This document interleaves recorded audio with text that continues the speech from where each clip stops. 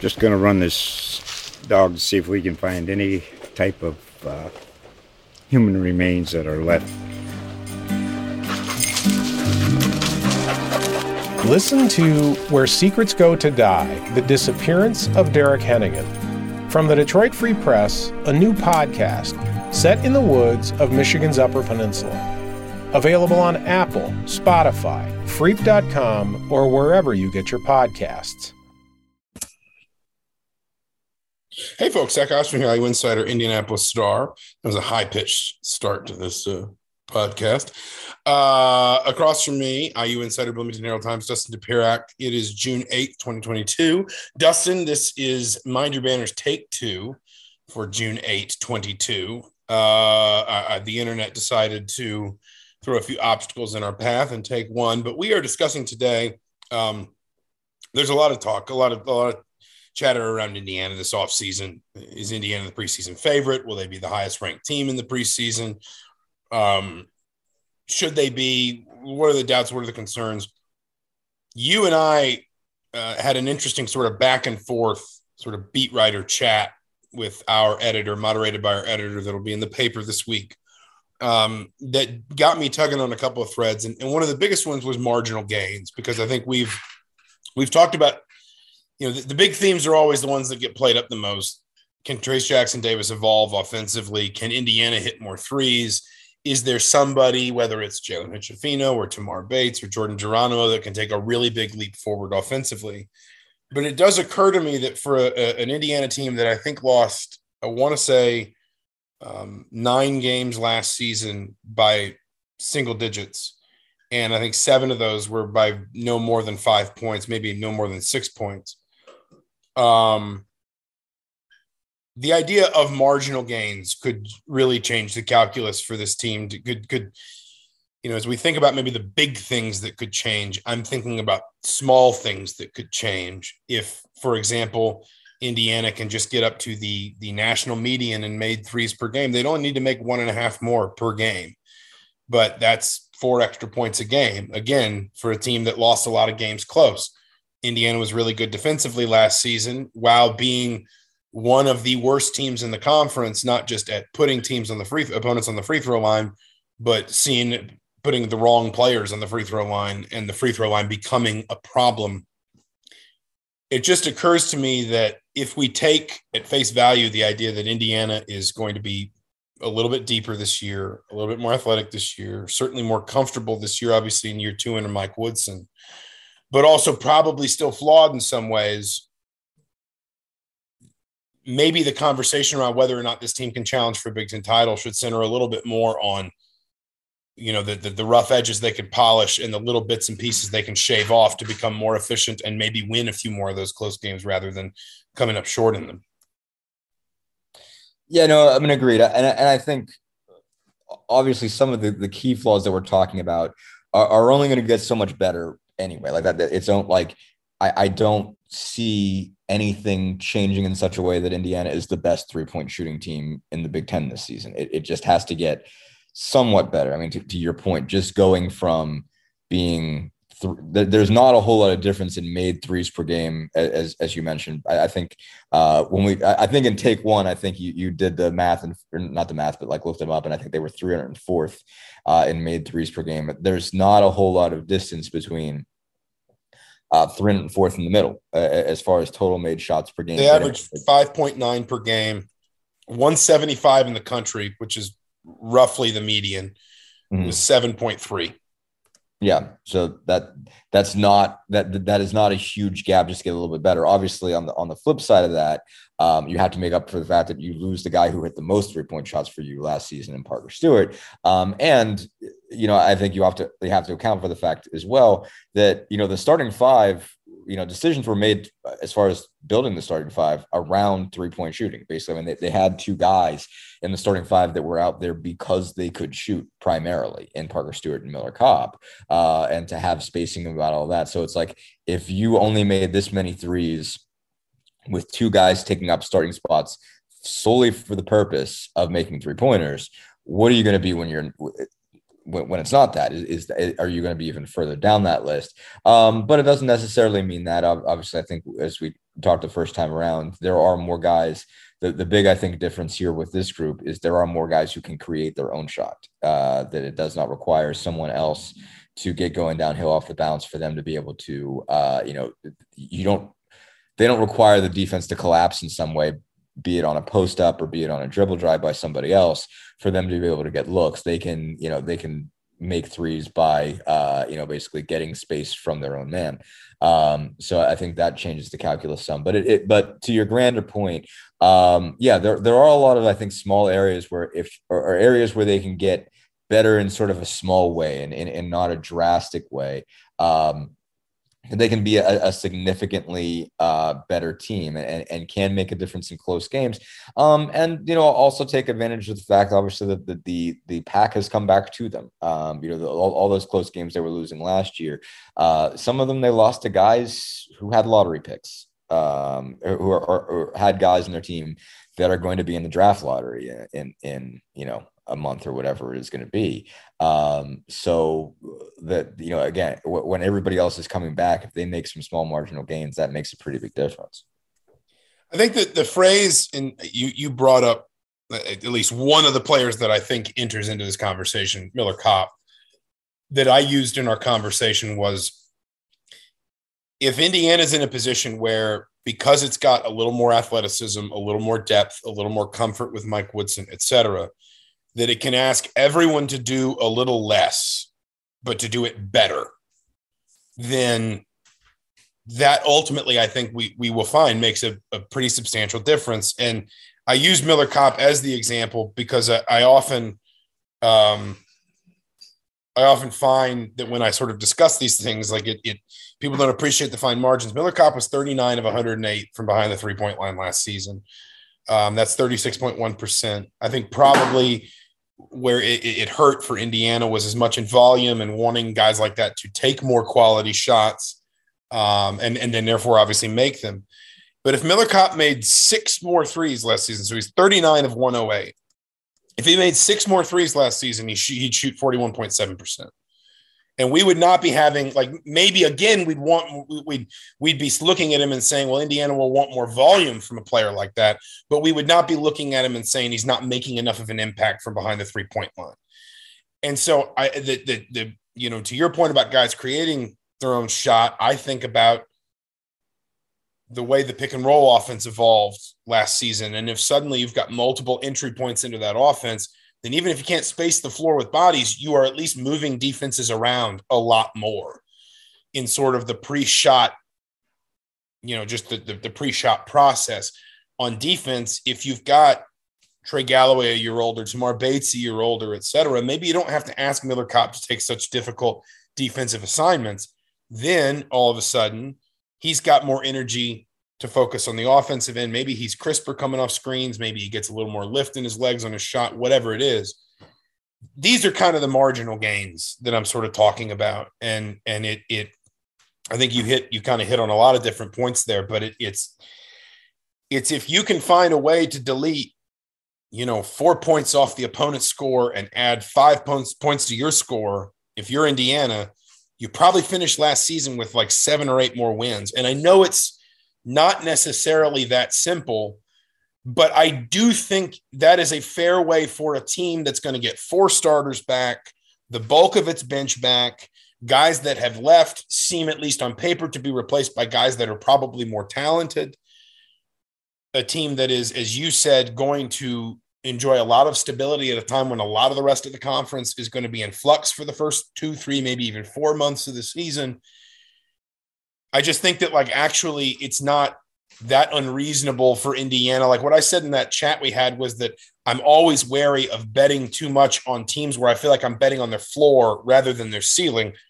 But the one thing you can say about teams where you're willing to bet on their floor is that you have a better idea where the starting point is. And I think that's what's kind of interesting as it relates to a Miller Kopp or a Jordan Geronimo. You want to talk about, people want to know about, can Geronimo keep evolving this high post jumper that he's got? Can he hit more corner threes? I think it's as valuable for Indiana if Jordan Geronimo can get to defending without fouling. Because if he can do that, he was one of the big culprits of putting guys at the free throw line, not not that there weren't a lot of them, but he's the sort of guy that could really sort of help bring that number down. And then you've got an elite rebounder, shot blocker. All of a sudden, that's how you gain 1.5% defensively. And it just sort of, it grows and grows. No, absolutely. I didn't even realize, I think, the degree to which Geronimo was a culprit there. I mean, I think his fouls committed per 40 is 4.6. And basically the only other people, Parker Stewart was at 4.2. And Michael Durr was at 7.6, obviously in limited minutes. Everybody else is under 4. So that would make a huge difference, basically, if they can get to the point where he's defending without fouling.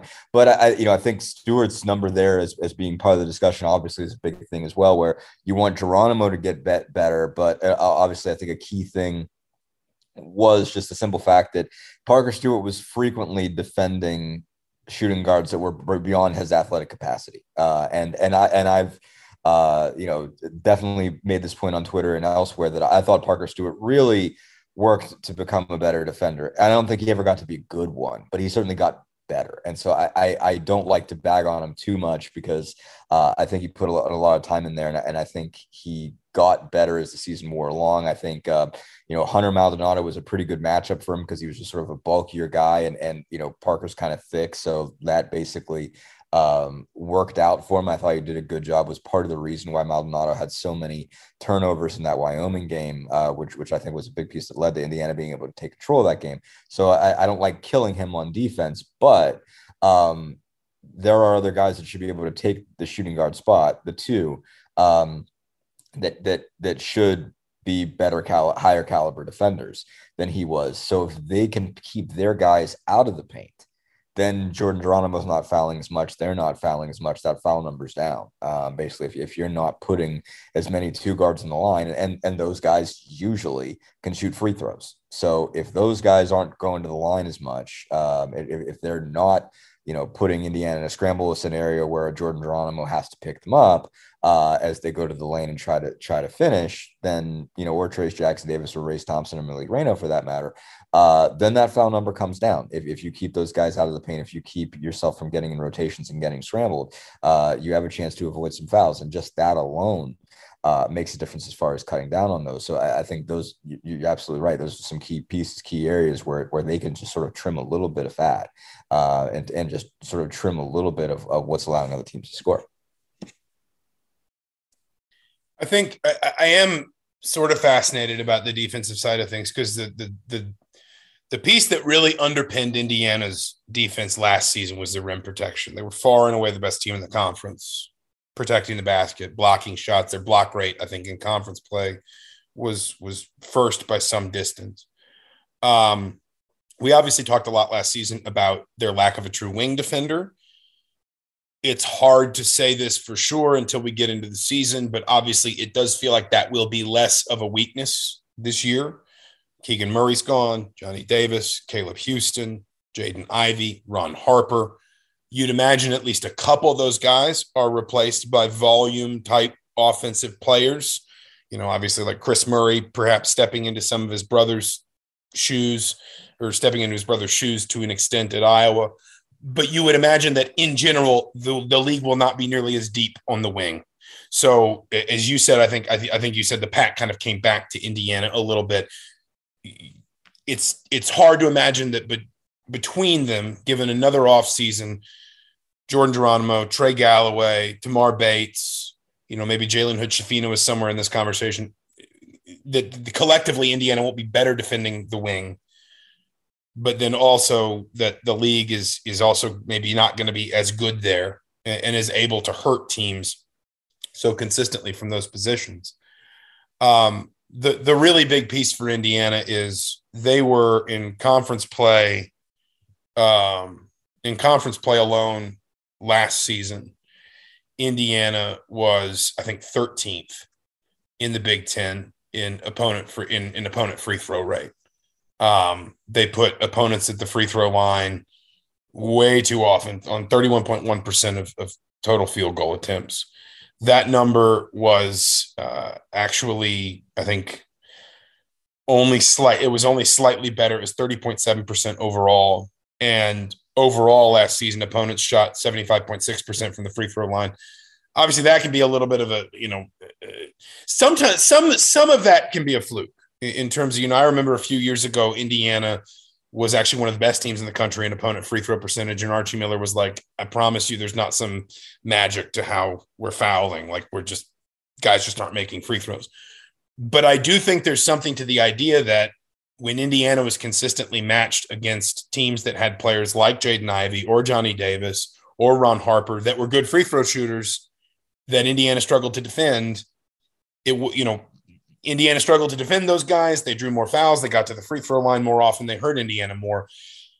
That is kind of the area where I think you look at it and you say, if everybody can just get a little bit better at defending without fouling while retaining the ability to protect the rim and be as aggressive blocking shots as Indiana was last season, that's an area where I think a lot of people are thinking about I mentioned this in take one, an Armand Franklin-esque jump from Tamar Bates or, Jalen Hood-Schifino being a 12-point a game scorer as a freshman, whatever.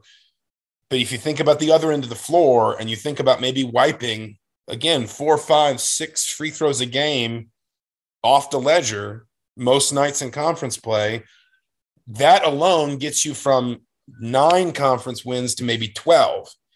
And then you look for the next marginal game that gets you 13 and then 14. And then all of a sudden you are one of those teams. Maybe you win the league with 14 wins. Maybe you don't, but you are in that conversation. You are in that class for next season.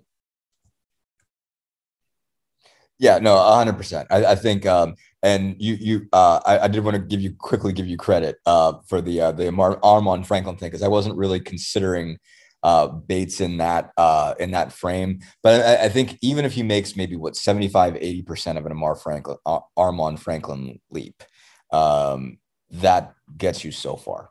I mean, that would really go a long way. If Tamar Bates can just get to the point where he can start, then I think that makes a lot work for this Indiana team, where you can trust him, put him out there 25, 30 minutes a game. I don't know if he has to be the lead guard scorer like Armand Franklin became in his sophomore year. I don't know if he has to do that. I think he just got to get to the point where you can trust him to shoot, trust him to handle the basketball, put him out there and trust him to defend his position for 25 to 30 minutes. I think he's got a lot of capacity.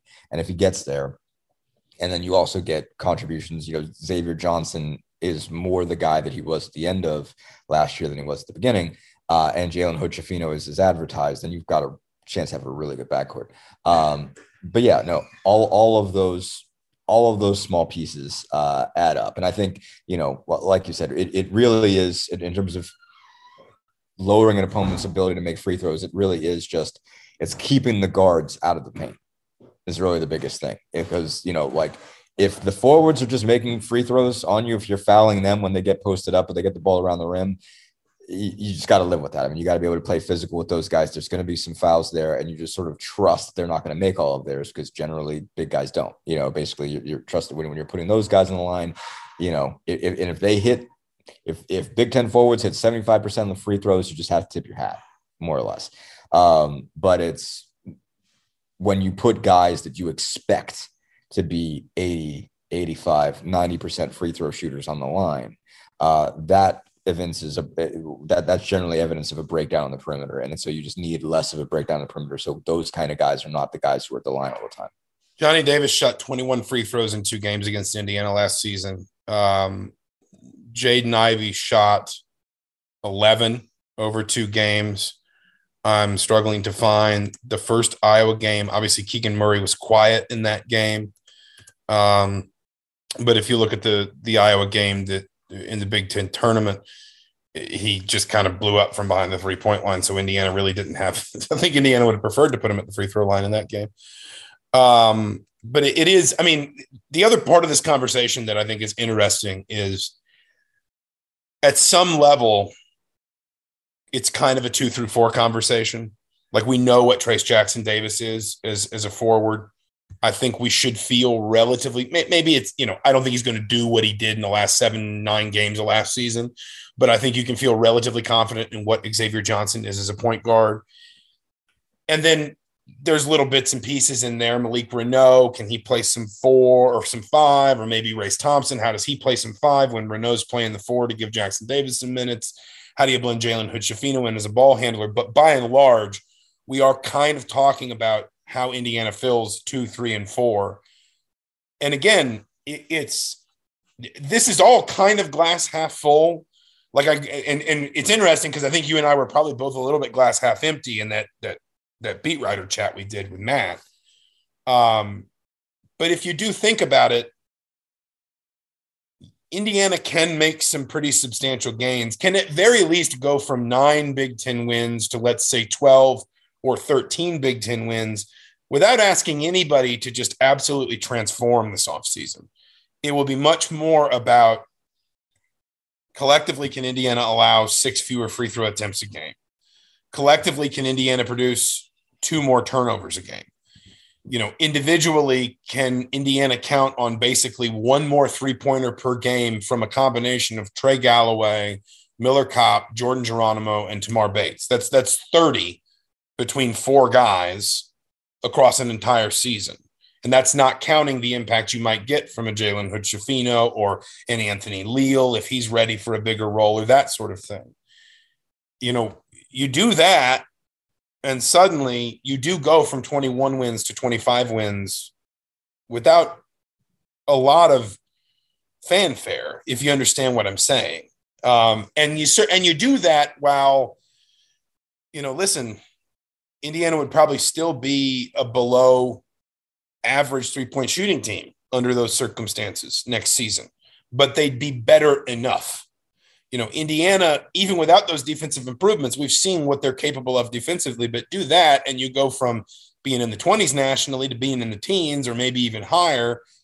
And suddenly, your offense gets easier. You start making a few more shots, et cetera. It doesn't feel, the one thing about high floor teams, and I kind of said this at the outset as somebody who is skeptical of them in general.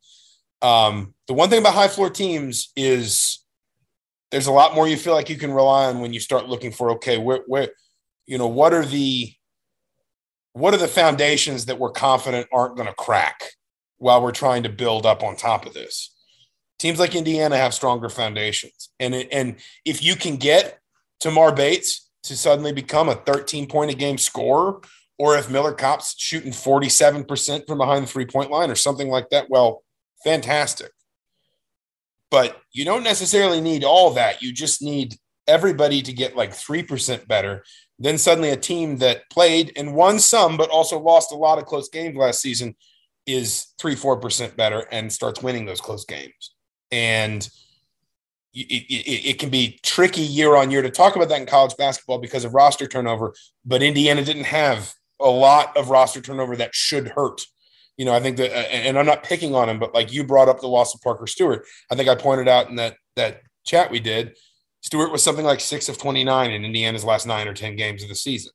So from behind 3-point line. So I'm not picking on him so much as pointing out that it wasn't like that impact was consistent. If you can get consistent impact, again, in little 2, 3, 4, 5% areas of growth from every guy, then that collectively adds up to this team looking a lot more like a Big Ten title contender that I think we feel like we can trust going into, September, October. Right. I mean, obviously, consistency is the big issue there because like when we're talking about it in June, it's a lot. Consistency is a lot easier thing to imagine than when you get into January, February, March, you actually start seeing the games. And seeing, okay, one guy blows up this game and then you don't hear from him from 3 or 4 games, it's that sort of thing. I mean, consistency sounds a lot easier to expect before the bullets start flying. And so that's the issue and so I do, this is really the case, I think, for Indiana, but for the whole Big Ten. When you let your imagination start going, you can talk yourself into them and you can talk yourself out of them. And that I think is even more, that's always the case, I think, in the off season. But I think this year is one of those years where it's really the case where, we've obviously seen what I thought was a great Indiana team going back to 2013. We've talked about, obviously we podcasted about them before. You don't have that feeling where it wasn't a question of whether they were going to be good, it was going to be how good. It was just going to be like, okay, are they going to win a national championship? Because obviously this team is going to be this team has too much talent not to be good.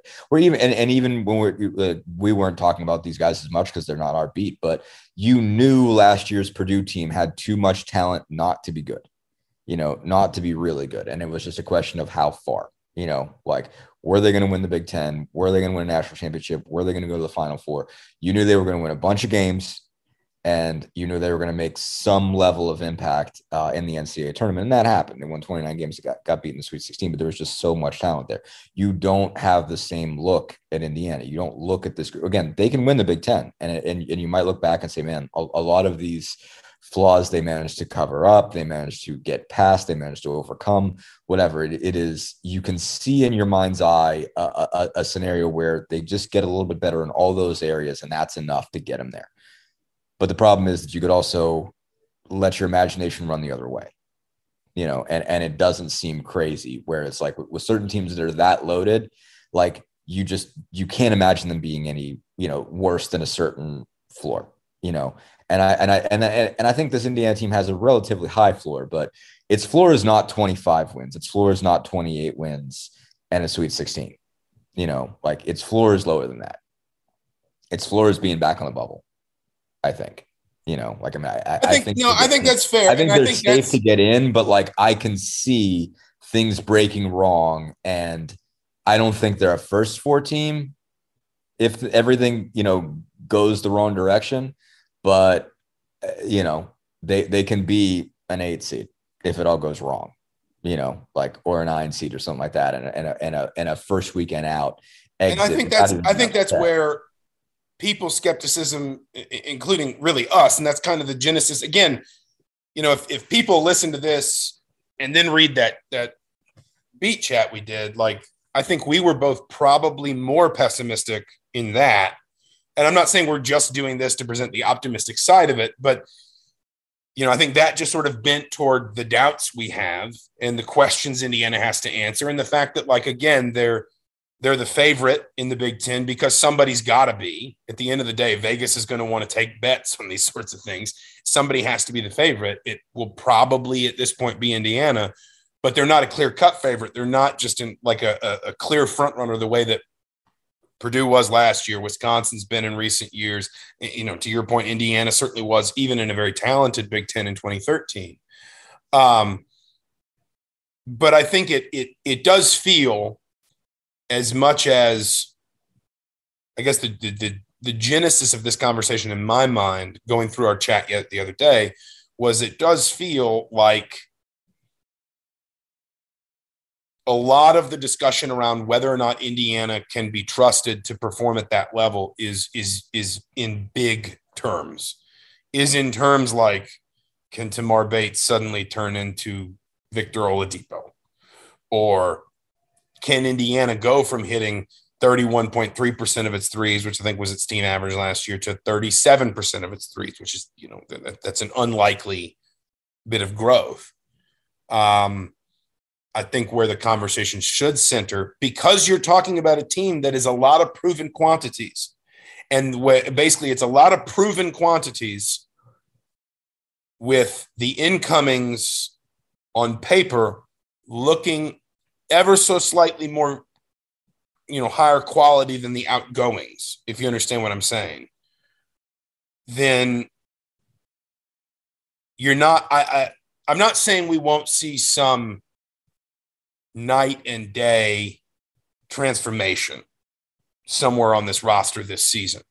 But I suspect that if Indiana is going to win the Big Ten, it's going to be much more about a small, a clutch of players, 5-6 players that we can look at on June 8th, 2022, and then let's say March 8th, 2023, and say each one of those guys got 5% better than they were the season before.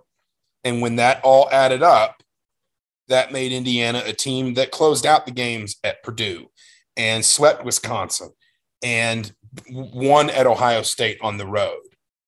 And then all of a sudden, that's a 13-win Big Ten team. And maybe they win their ACC game and they beat Arizona on a neutral floor. And then that's probably a 4 seed or a 5. I absolutely think this team still has the capacity to be on the bubble in March. I do not dispute that at all.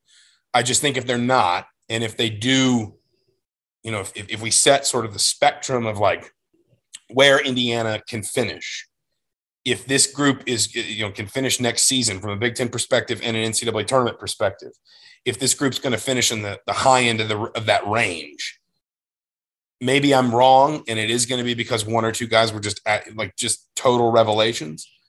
But I suspect it's a lot more likely that it's going to be because Indiana, as a group of experienced players, got even better together in year 2 under a head coach that they've clearly bought into, and that growth collectively is what pushed them, to a new ceiling.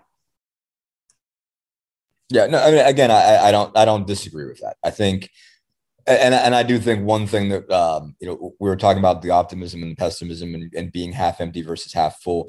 I mean, I think we're seeing half a glass, and we're seeing something that like it is clearly not a full glass. It is clearly not an empty glass. And it's just, things could go either way. I guess is really what we're saying here, that there is obviously enough of substance there to think that they can't be terrible.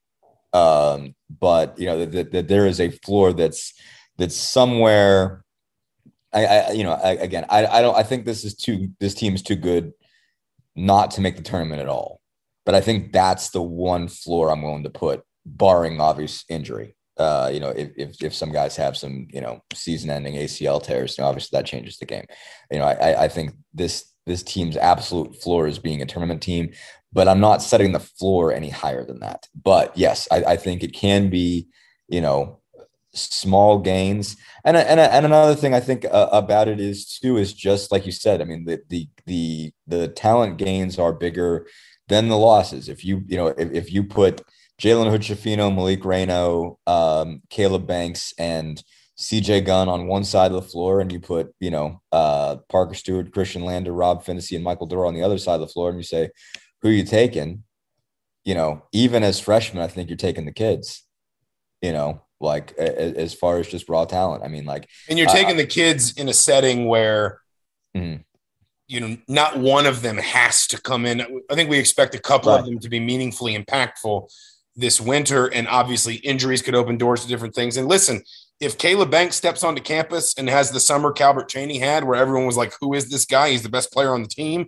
Like when, because that's the way people talked about Chaney that summer, I think in '89 when they all came in, and he wasn't as heralded as some of the other guys in that group. There were a couple of McDonald's All-Americans and things like that. And like from the first workouts, everyone was like, nope, he's number one. Like he's the best one. If that happens, then again, Indiana's so much better. But you don't even have to expect that of any of those guys. You don't even have to expect Tamar Bates. Again, I think a lot of people bring Bates up because not unlike Armaan Franklin, when I made that comparison earlier that you brought up, like we can see it. You could see it in Armaan Franklin, even though he only averaged like 2.5 points a game his freshman year. You saw it in the shot mechanics. You saw it in the way he moved without the ball. You saw it in the way he defended. You saw it in, just the athleticism and the bounciness that he had, that there was a player in there. And then you looked at what he'd done in high school and where he'd done it and who he'd done it against. And I think we can have a lot of the same conversations about Tamar Bates. But you don't even have to expect that of Tamar Bates for Tamar Bates' growth to be a meaningful contribution to this team getting a lot better. And one thing I want to add to that too is makeup too. Armaan Franklin and Tamar Bates are two guys that you talk to anybody around them the rest of their life.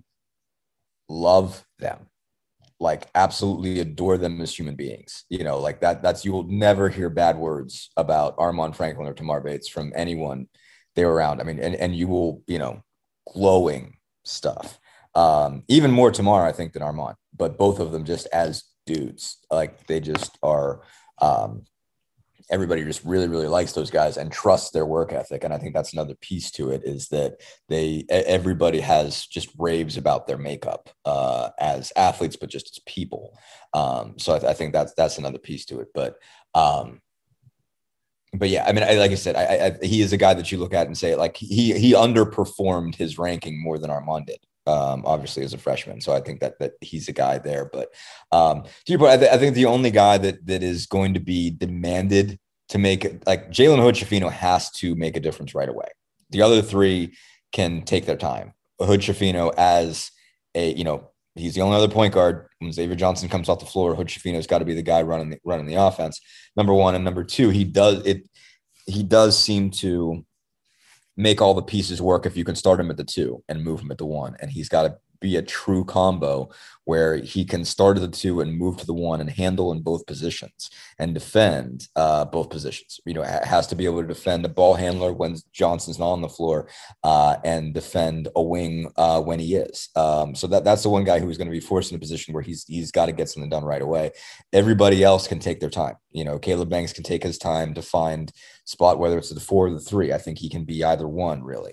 And I think he's more suited to that even than a Jordan Geronimo was, where he's shown, I think, real perimeter handles as a high school player. Malik Reno is a 5-star guy that is almost just a total bonus when you have Jackson Davis and Brace Thompson there to start, and Jordan Geronimo as part of that as well. Like, I mean, Reno gets to really take his time and develop, and almost anything you get from him is great.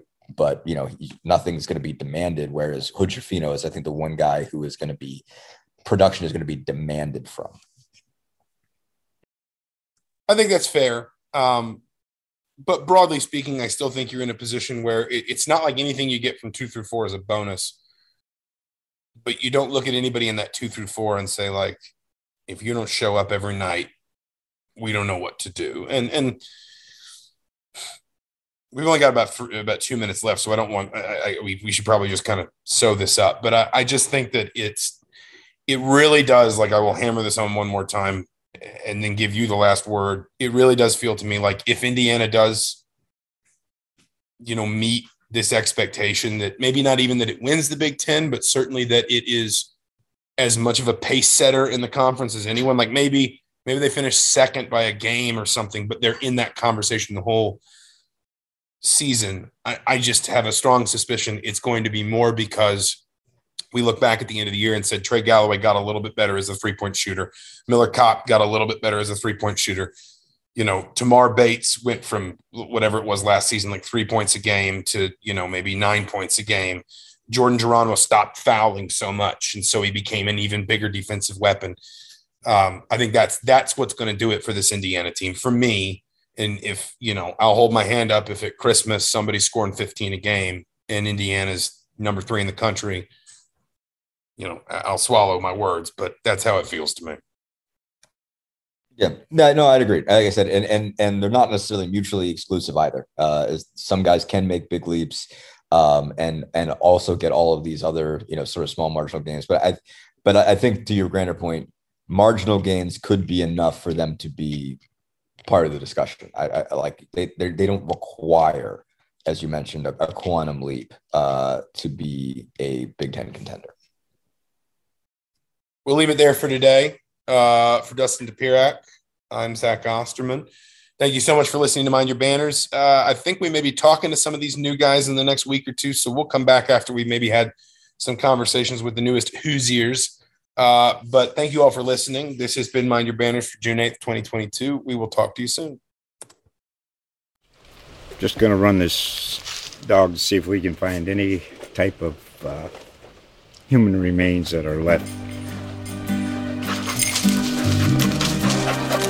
Listen to Where Secrets Go to Die, The Disappearance of Derek Hennigan. From the Detroit Free Press, a new podcast set in the woods of Michigan's Upper Peninsula. Available on Apple, Spotify, Freep.com, or wherever you get your podcasts.